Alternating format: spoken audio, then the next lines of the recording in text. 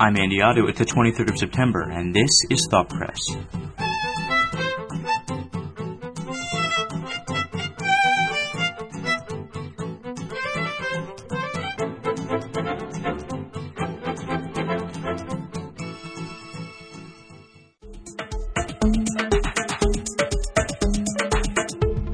I'm Andy Otto. Welcome to this brief Thought Press.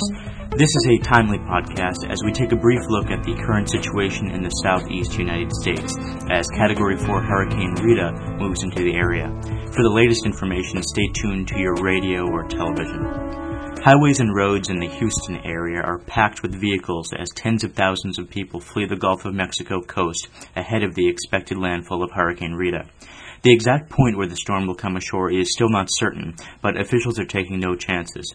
Officials say as many as 24 elderly evacuees may have been killed after their bus caught fire on a congested highway outside Dallas. Evacuees have been stuck for hours in massive traffic jams 100 miles long. Roads are lined with vehicles that have run out of gas. State and local plans to have gasoline distributed at strategic points along evacuation routes have failed to alleviate shortages, and some motorists have abandoned their vehicles after running out of gas. Long lines formed at the few gasoline stations that remained open on Thursday, and there were some scuffles between frightened and frustrated people whose evacuation plans ground to a halt when fuel ran out. Most stores in the region have closed, and such essential items as bottled water and canned food have already disappeared from the shelves of the few stores that remained open. There were overflow crowds at Houston's two airports Thursday as people tried to get on flights out of the city. The situation was made worse when dozens of Federal Transportation Security Administration luggage checkers failed to show up for work, causing long delays at terminal entry points. State officials have established shelters for coastal evacuees in several towns and cities in northern and central Texas, but a large percentage of the people fleeing in cars say they intend to either find a hotel or stay with friends or relatives until the storm passes. Forecasters say Hurricane Rita will likely make landfall late Friday or early Saturday. Although the storm will deliver heavy rains and severe winds to the coast, its power is expected to diminish as it moves in over land. Adam Phillips now takes a look at the mechanics of a hurricane and what makes it so fierce. Ever since Hurricane Katrina hit the Gulf Coast of the United States on August 29th, world headlines have been filled with the destruction and misery it has caused. Now Hurricane Rita is expected to slam the same region this Friday or Saturday. What are these massive storms exactly, and how do they form?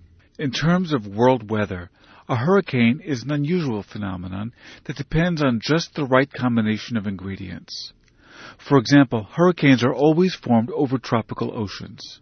Chris Landsea is a meteorologist at the National Hurricane Center in Miami, Florida. You could think of it as a heat engine, that it takes warm, moist tropical air, squeezes it out in thunderstorms, and a portion of that heat that's released when the rain is produced warms the air, lowers the pressure, and the winds spin up to try to fill that low pressure.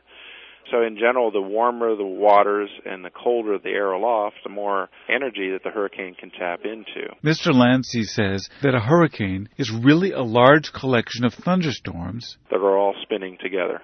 And as it gets stronger, they actually form into a ring called the eye wall. And that's where the strongest rain is and the strongest winds reside. Meteorologists rank the strength of individual hurricanes by numerical categories, ranging from 1 to 5. Category 1 hurricanes are the weakest, and Category 5 hurricanes are the most severe. Until 2005, only 3 Category 5 hurricanes have ever been recorded in the continental United States. What we saw with Katrina is it reached Category 5 when it was over the Gulf of Mexico. Currently, Rita is a Category 4, and it too might reach a Category 5 status. We certainly hope it does not, but our ability to forecast hurricane winds is very limited. Mr. Landsea says that scientists have yet to prove that the increased number of powerful hurricanes that have formed in recent years has any direct connection with the phenomenon of global warming. He says Atlantic Basin hurricanes like Katrina and Rita can be expected to occur in 25 to 40-year cycles. We had been in a quiet period from 1970 until the mid-1990s. But the last 10 years in particular have been very active. from what we can tell from historical records, looks to be very similar to the same type of hurricanes that occurred from the late 1920s to late 1960s, which was also a very busy time. One of the main differences, though, is that the coastline is a lot different. There's a lot of people, many, many more people living in harm's way than what it was like in the middle part of the 20th century.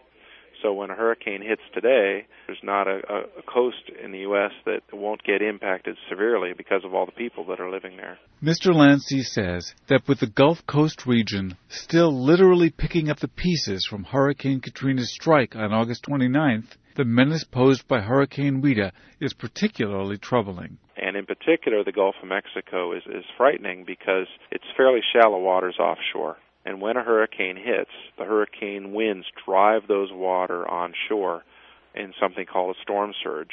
And in the worst hurricanes, you can get storm surge that's 5, 6, even 7 or 8 meters, where the ocean rises up. And if your town or your home is only a few meters above sea level, then you're at risk of being completely inundated. Chris Lancy is a meteorologist at the National Hurricane Center in Miami, Florida.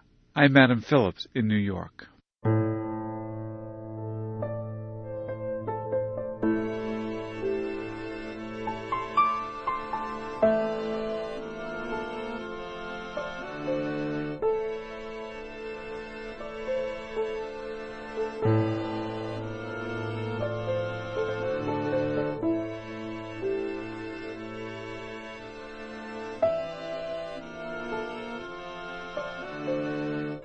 Gas prices are also expected to soar again in the aftermath of Hurricane Rita.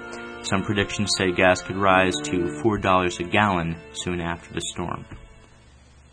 I'm Andy Otto, and you've just been listening to Thought Press. For the latest podcast in MP3 and enhanced format, go to our website, thoughtpress.blogspot.com, and for the latest on Hurricane Rita, go to noaa.gov, or tune into your local radio or television stations. If you have any comments, email thoughtpress@gmail.com or call 206-338-4465. Our audio is hosted by archive.org and select content is provided by Voice of America.